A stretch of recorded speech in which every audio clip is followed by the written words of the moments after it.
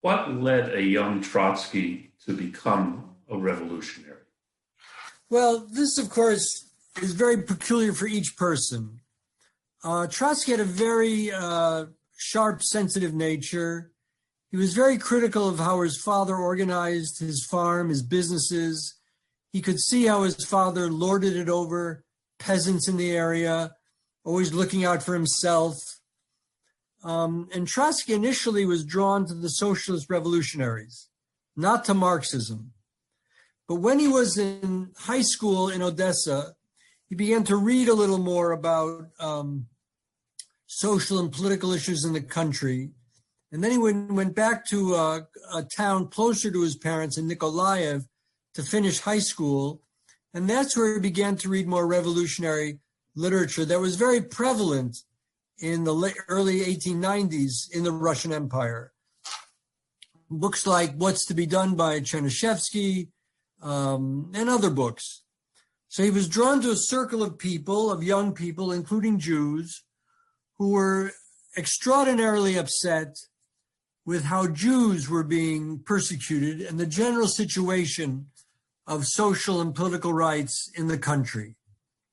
But Trotsky claims that prejudice against Jews was not a driving factor in his political orientation, that was not a factor for him. Now, how much of that is true is hard to say, but at least consciously he didn't think that way.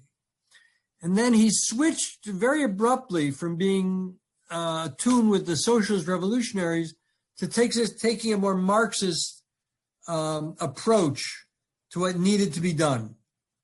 And this occurred in the 1890s. And of course, then the Tsar died and Nicholas II came to power in 1895.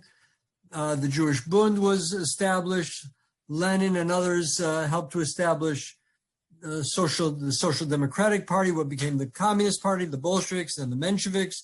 Many Jews were involved in that.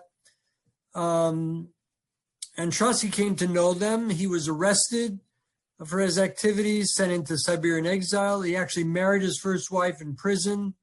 She was a Jewish woman. They were married by a rabbi, not because that was something they were so passionate about or needed, but that was necessary. You're going to get married. You needed a clergyman. You're both Jews. You get married by a rabbi.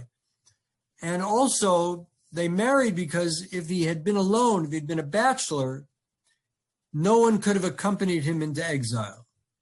That by being married, they could go together.